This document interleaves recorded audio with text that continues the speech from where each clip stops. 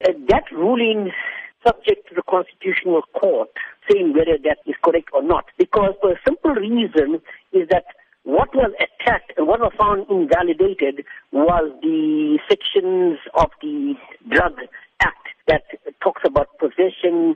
However, I do not believe that judgment will hold water in the Constitutional Court, because you must remember that invalidation has been suspended for 24 months, giving even enough time within which to remedy that so-called defect that Davis had found.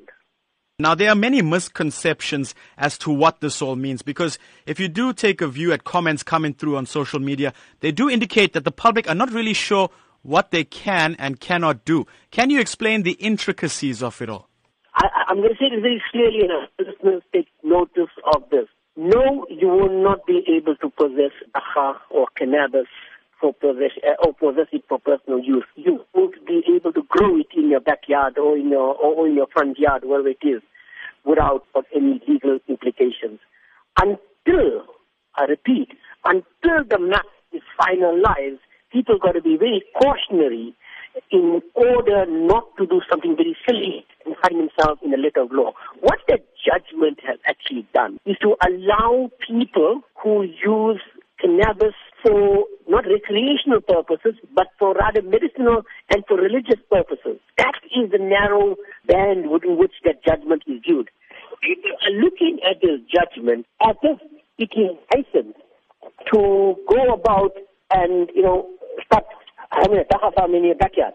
So, I'd like to say this very clearly, that Dagga use will still land you in jail, notwithstanding what the High Court has stated. And this is the problem with our media.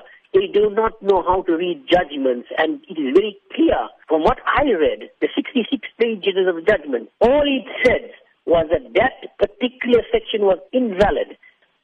The High Court in Cape Town has given Parliament 24 months to amend sections of the Drug and Drug Trafficking Act. So the wait now begins for cannabis consumers. But do you think this will ever come to fruition? This is something very serious. Remember, South Africa is a signatory to the International Convention Against Drugs and Drug Trafficking. This judgment, if it passes through, can lead to abuse. You can get people individually marketing Dagga for their own commercial purpose, because that is a loophole. There are a lot of loopholes in the judgment, which I would warn people against not to suddenly open up a Dagga farm in your backyard. You need a top lawyer, and I can recommend one.